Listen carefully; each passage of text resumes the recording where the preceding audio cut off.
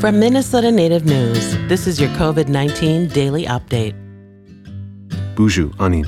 I'm Koprimo. Here's your daily update. The University of Minnesota Medical School is beginning a clinical trial that is studying if a generic medication for type 2 diabetes can be used to effectively treat COVID-19. The medication in question is called metformin, and the multi-site clinical trial is seeking volunteers for the outpatient study. It will also be the first randomized clinical trial for COVID-19 in the world to include pregnant women.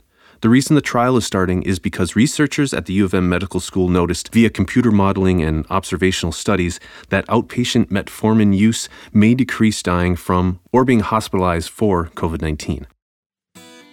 While the medicine still needs to be fully researched to prove its effectiveness against COVID-19, researchers are excited about the study and say it could possibly be a safe and low-cost medication that could treat COVID worldwide and help countries with low healthcare resources.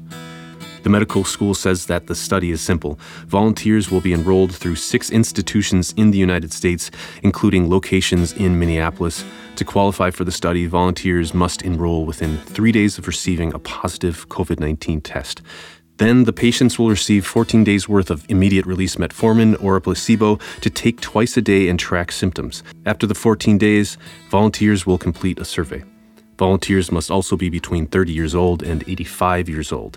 There are other qualifications, so visit covidout.com for more. That's covidout.com.